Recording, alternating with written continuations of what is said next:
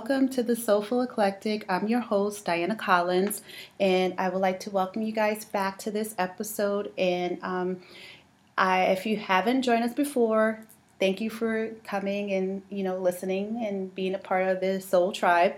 If you have listened before, I want to say welcome back and thank you so much for giving me your time and sharing a part of you with me. Today, I have with me a friend of mine, Chris Studenka, who is an actor. He is from Michigan, but lives here in Arizona now. And if you're interested in his IMDb, he's got IMDb cred.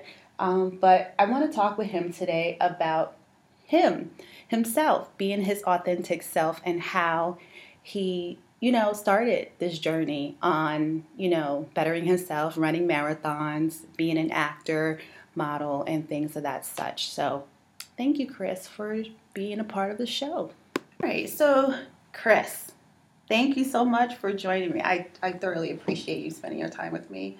I know you have so much more you can be doing on a Saturday. Well, it's my pleasure. I really appreciate the opportunity. Thank you. You're welcome. So, I really just want to talk about you and how you became your authentic self. You're an actor. I read your IMDb, and you've been out there. I think we had a conversation 4 or 5 years. You started acting. Yeah. But reading your bio, you've been playing with the film for a while. Yeah. In a silly way, but yes. You're Stumar Enterprises there, right. Your label there. So just in case you thought I wasn't paying attention, I was paying attention. But yeah, so, what really intrigued me to actually have a conversation with you was when we first met and we did the whole Joker scene that we were recreating, right? And you had your running journal. Yes.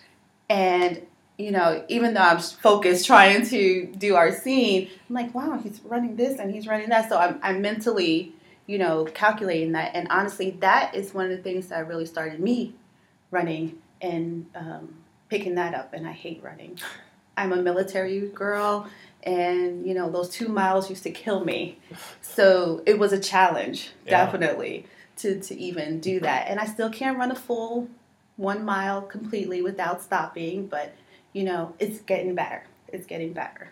But, so thank you for that. Sure. Thank you for that. Just for further clarification for those listening, when we did that scene, we needed a prop notebook. And I'm an avid runner, and I brought in my running journal just so it looked like a notebook that Diana had to continually look at. So she learned far too much about my running than she ever cared about.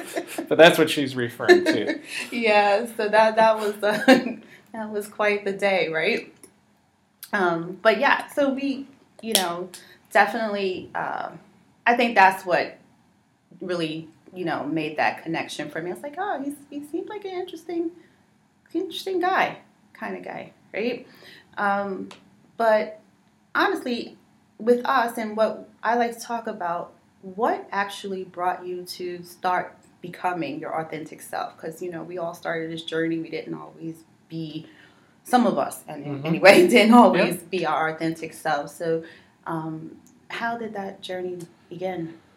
Well, I think that's a loaded question, of course, obviously, and you can certainly point me in a direction because there's a lot of layers to that. I think with everybody, there's so many layers to life. I grew up in Michigan, very blue collar, auto industry. Everybody works at the plant. Literally, they made Cadillacs across the street from my high school. It was a factory literally a square mile. It was right across the street from my high school. And back in the day, they said you graduate Saturday and walk into General Motors on Monday. Wow. And work on the line the rest of your life. That was a real common thing in Michigan. Wow.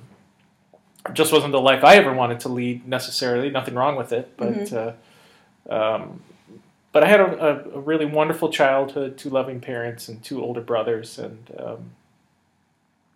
really nothing outrageous in my childhood. It was pretty standard. Right. And then I went to college, but I got married, met my ex-wife. Well, we'll get to that too. That's all part of the layers. In college is where we met, and got married as soon as I graduated. So I got married very young and started my working career, and so did she. She not yet finished school, so she was going to school college while we were first married, and took our lives on a whole different path of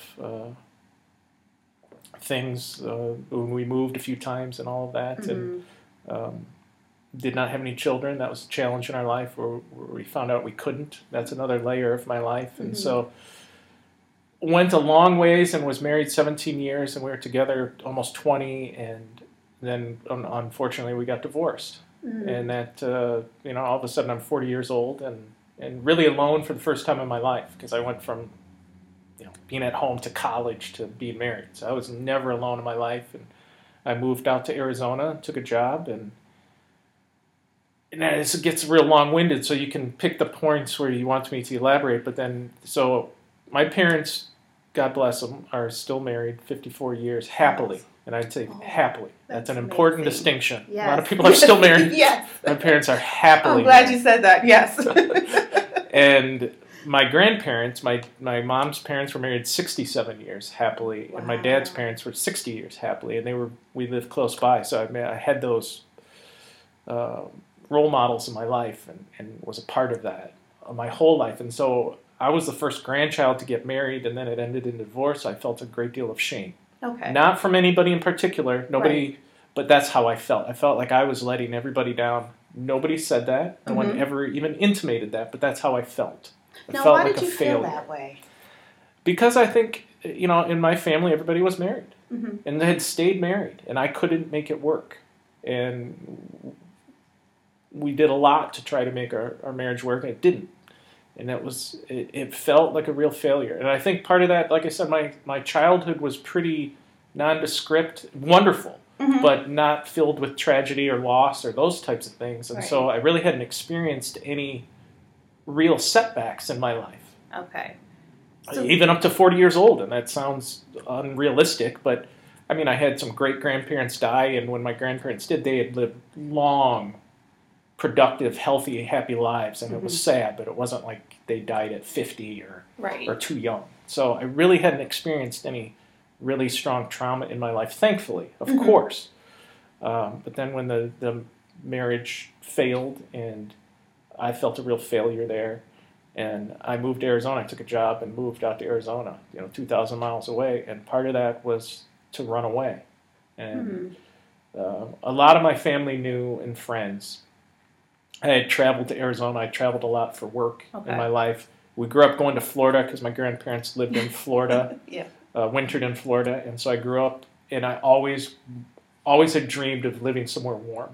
My ex-wife didn't want to. She wanted to stay close to family. So in some ways, this was my chance to do it because now I was single and I could. And why wait till I retire to move somewhere warm? But a biggest part of that was that I felt a lot of shame and embarrassment. Like I said, nobody put that on me. It was all self. We do a lot of self-harm, don't we? We all do. We're our own worst critics and all of those things. And so I moved here, and it was really, really difficult. I also think, just, shortening it, we can get into whatever you want, like I said. If I hadn't moved here, I think it would have taken me longer to get past it. Because when you're married and with somebody happily, we were happily married for so many of those years. And it was such a wonderful relationship for so much of it, that even though it failed,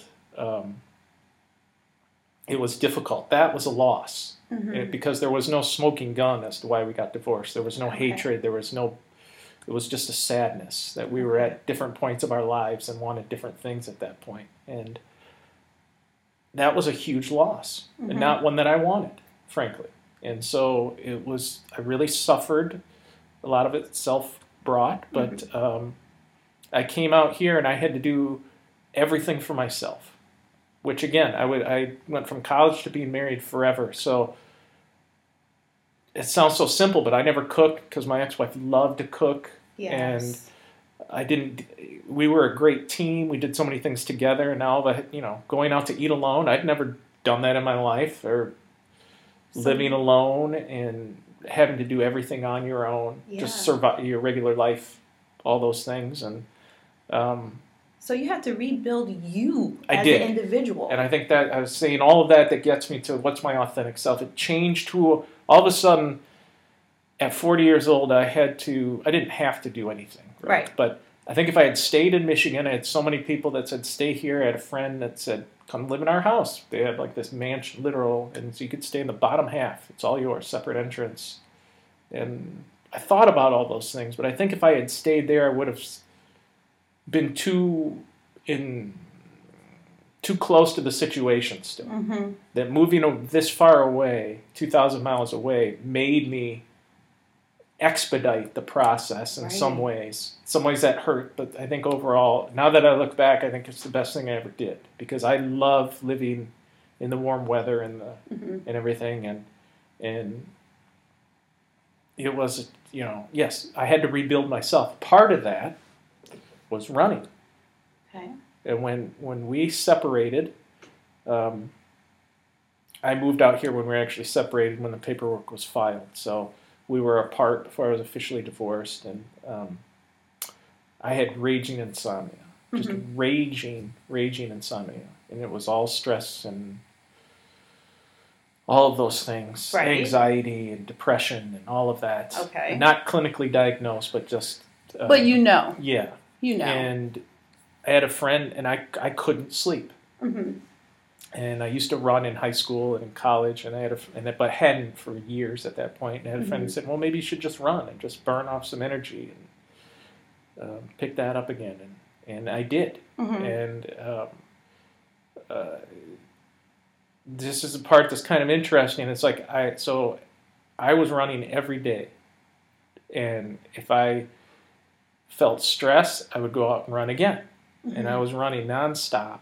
If I woke up at 3:00 in the morning, I would go and run, and I was running almost too much, where it was unhealthy. Mm-hmm. Yes, I wasn't going to bars or getting drunk or dealing with pills or anything else, but I was still not dealing with anything. I was literally, I see all this now, not at the time, of course, that I was literally running away from everything so I wouldn't have to sit home, because when I sat home and it was quiet, because now all of a sudden it's just me, it was very quiet, and you have to think about stuff that you don't want to think about. And I would just run out the door.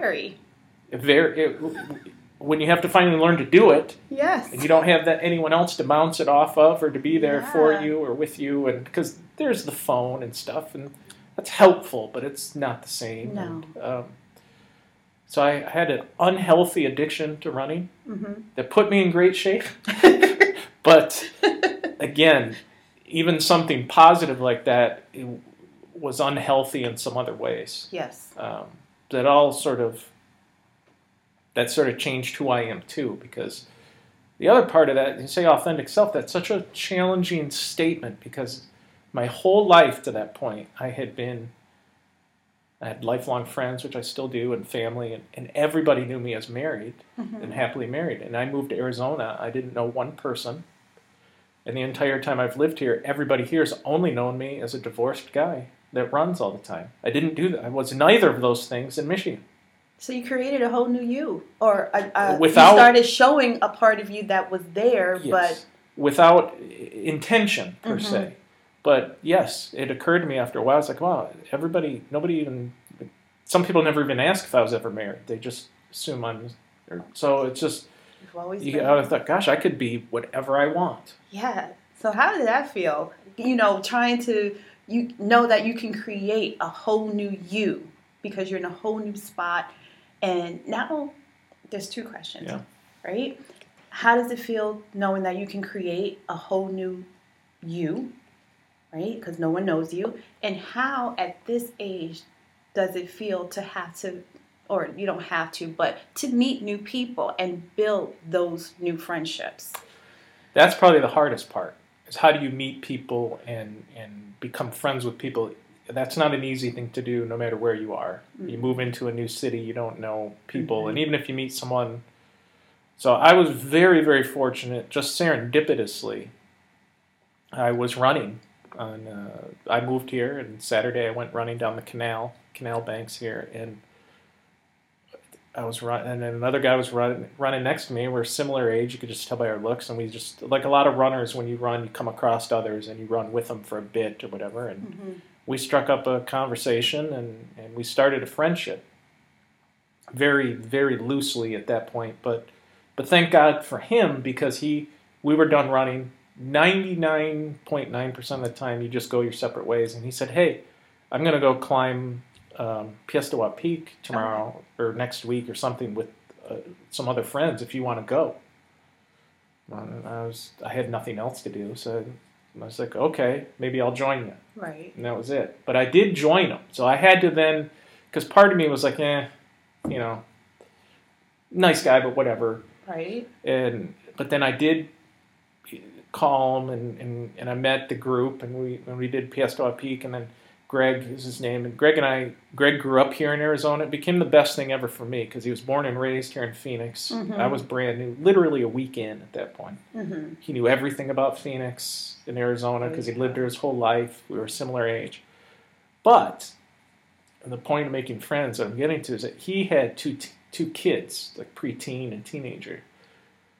So he had a busy life. So it's like I was always free. It's like, "Hey, you want to go do this?" He's like, "Nope, can't. So it wasn't like we were friends, but we weren't best buddies right away, because his life was very busy in other ways. So that's where it's hard to make friends at a similar point in life where you can share in the same way. Mm-hmm. Since then, his kids have gotten older over the years, and we are really, really great friends. But initially, it's not that simple. No. And you're still sitting home alone, like with nothing to do. It's like, well, do I walk around the library? I mean, what do I do? Because I'm very Catholic, and I would go to church, but you go to Mass and you leave. It's not like you're walking up and down the aisle saying, "Hey, how you doing? What are you doing tomorrow? Who are you? What do you?" It's a hard thing to put yourself out there. Yeah. When you've never had to. I knew my wife forever. We had both of us had lifelong friends forever. That was all of our group. Mm-hmm. So it wasn't like I had to meet people over the years. If we did, great, but it didn't matter if we did, because we had so many other friends already built in. So it wasn't like we didn't meet new people, but it either happened or it didn't. Mm-hmm. It didn't matter, because we had a group. Out here, I knew nobody, literally. And I had to do things that I wouldn't normally. It took me a while to get to that point, don't get me wrong. Right.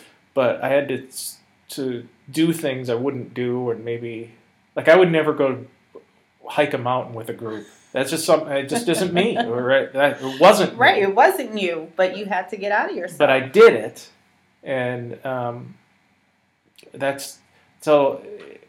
My authentic self. I don't know. If authentic is even the right word. We're always still evolving, right? Constantly. I mean, where I am today, I might not be in 10 years. Probably shouldn't be, right? In some ways, right. But you do have to sort of recategorize your life. In my circumstance, I had to recategorize everything. Mm-hmm. My wife and I had both worked in higher education at universities. She was a professor, and I was in the administration. And after I took a job out here, and then I don't know when it hit me. It wasn't that long, but I was like, well, I don't need to work at a university anymore. I did kind of because she was getting her PhD, and we would move so she could get a job, because I always could at a university. Mm-hmm. And I got to thinking, well, I liked it, but it's like, well, I don't have to do that. Because I was looking for another job, and I was like only looking at universities, and I thought, well, I don't have to do that anymore. I like it, but it's not. I don't have to be pigeonholed. Mm-hmm. So it just. I think I had to have enough confidence, even in my states of depression or sadness, they were in there, to allow me to do that. Not everybody has that. No. So it's harder for some people, and you learn that. And you think, oh, it's easy for you. Okay, but that's not everybody else.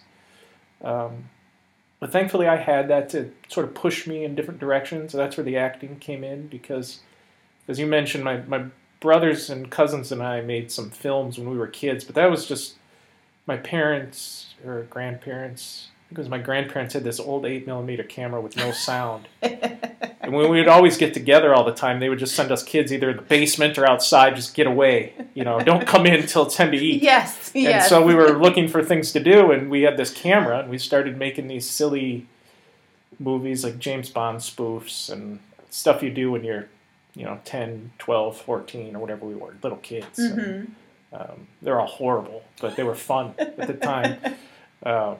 I wouldn't call that acting, but we would create sort of we would create stories and props, and so we would sort of go through the motions, if you will. But I did not act in high school or college or anything, like, ever in my life. So that wasn't part of who I am. But I guess there was a creative piece in there somewhere. But absolutely, but never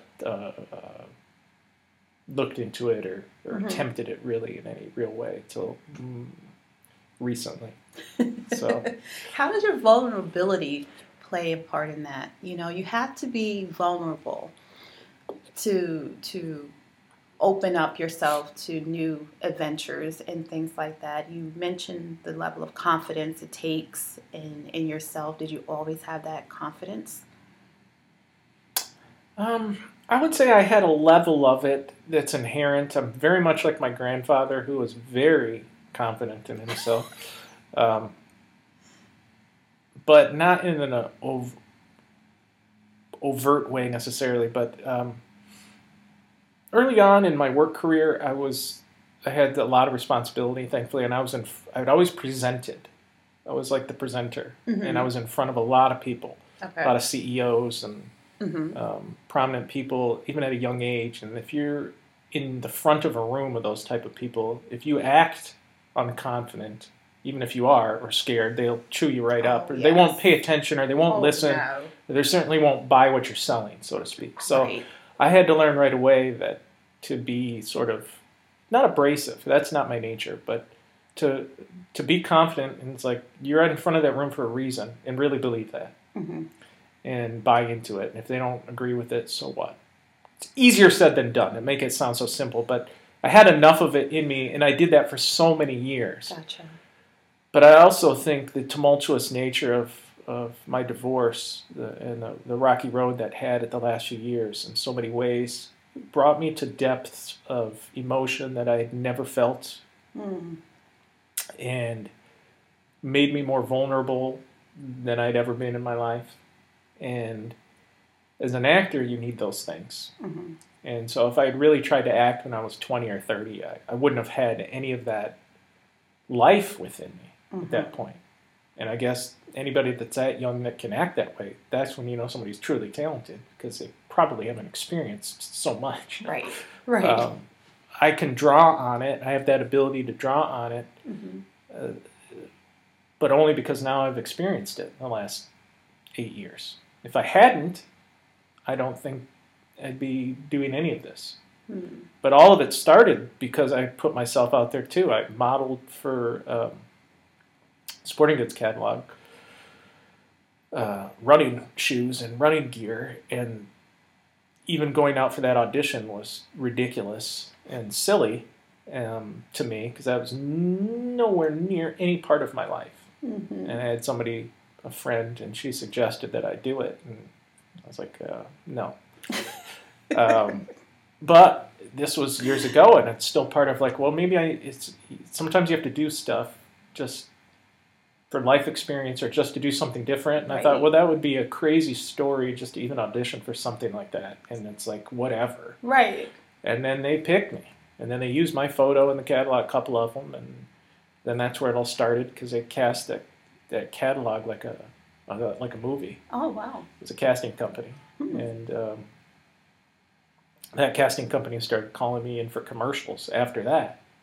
And the first time they called me, and they said, we'd like you to come in for a commercial. And I was like, well, you met me. You know I don't act. And I'm like, oh, no, you can do it. It's like, oh, you can do it. But again, so here's another one of those points. It's like, I could have said no. I did the catalog and the modeling and got paid really well. And I could have just thought, oh, that's a fun story and nothing more. But they called me in for the commercial, and I thought about it. I said, well, what the heck? Why not? And then I did that, and they kept calling me back for commercials. And then they were casting a movie here in Arizona, and they asked me to be a part of that. And so that's where it all started. But then it was like, I sort of enjoyed it and realized this is something I'd never thought of. Right. But I have some sort of talent. I'm using air quotes for those listening. Whatever that was at that point, because I kept getting booked in gigs with no background or experience. in that way. So I figured, well, I'm tapping into something. There's a part of you somehow. Right. And so I started to push. That's where I'd say I made the personal choice to push and really go and audition for lots of things that I had no business even auditioning for. But I also viewed that as I went after it hardcore, like almost academically. I studied very hard on my own, read millions of things, read books, studied, prepared myself like mad. Okay. Because the first couple of auditions I went on, I didn't know what the heck they were saying, and they would tell me to do things. I didn't know what they meant, and I would look like an idiot. I'd look like an unprofessional, and I didn't like that feeling. Yes. It's like, if I'm going to do this, I need to know what I'm doing in the room. Absolutely. So I approached it very academically and studied and prepared, and for whatever reason, this is where the confidence comes in. Like I said, I was in front of people and presented my whole life, so auditioning was not scary to me, which is one point. I was not nervous in the least. It was always like, well, I'll do it, and if it doesn't happen, so what? My life is fine without it. I'm not. So I was never nervous in auditioning, and I think that comes across obviously to people doing these auditions. You've met so many of these actors and actresses go in, and you see their bundle of nerves, and they probably can do it, but they can't get out of their own way. Yeah, I'm one. But you're not alone. And it doesn't mean I wasn't nervous at times, but I've been in front of the room, so to speak, so many times it wasn't a big deal to me. Right. Or this person's opinion of me, it was like, whatever. I mean, they don't like me? What? Okay. What's that mean? Well, that's a great way to be, because that's the hardest thing to do. Because we talked about how we get in our own way. And that is one of the main ways we get in our way, because we say we can't be ourselves. But honestly, when we go to things like that, they want us to be us. Yeah. But we automatically want to put on a facade because we want to show them what we think they want to see. So you approach it that way, like head on from day one. I did. I always have, yeah. I think that's just from my background. And it's like I said, I couldn't have done that at age 25 or 30. Right. That I could at 40. Because I have a lot of life experience of doing that in a different avenue, but doing that where it wasn't an issue for me. And for whatever the reasons, the commercials in the first movie I did, I had a very tiny role. And I was watching, these sets, you sit on them all day long, and I was watching one of the lead actors really struggle with his lines, and by the time they finally called him up to do it, I mean, I was like, I knew his lines, because he'd been struggling with it for so long. And it just made me think, well, I can do what they're doing, and I'd rather not sit here all day and give one line. I can do just as much as he can. Now, why I thought that or believed that, we could dissect me and figure out biologically. I don't know. But I had the belief that I could do it with no background or training in that vein. I thought, well, I could do what he's doing. I can give that emotion. And so I started only applying for like lead roles or main roles and things. Mostly because I didn't want to sit around a set all day and just do like one thing. I was like, well, I'd rather be a big part of it. But I think I can do it. Gotcha. And that's up to somebody else to believe that too. But in my mind, because there's a lot of people I think, well, but you've probably met other actors that would never apply for maybe the lead in something. Oh, I can't be the lead. Well, why not? That to me, it was like, well, why not? Why do I want to just be a secondary person? Nothing wrong with that. Right. I don't know. I was just, and it wasn't an ego thing. It was just like, well, I think I could do it, and it would be more fun to do it. And you believed in yourself. And I believed in that. Yeah. Without maybe all the how we got to that point. And again, running gave me a lot of confidence too, because it changed my body, it changed my mindset in a lot of ways. And when I've run a lot of marathons, when you train and run that many hours, you have a lot of time. You run for 3 hours on a Saturday. That's a lot of time to yourself. You learn. I think that's how I learned to be with myself as much as living by myself, is that I was out running and your mind it's really crazy when you first start. For like the first, even today, for like a half an hour, my mind's full of a million things I got to do. But then at some point, it just all that goes away, and you learn how to be with yourself. Learning to be with yourself, that is powerful, because many of us do not know how to be by ourselves or be alone or be, let alone be alone with our own thoughts, because that could be a good and a bad experience depending on the individual, right? And when they are in and where they are in their life, right? To be left with your thoughts.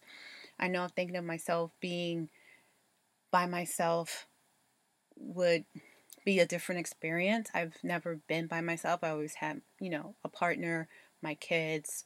So I've never really had a real opportunity to be by myself, but I can definitely understand how that can be a positive thing and also a challenging thing at times.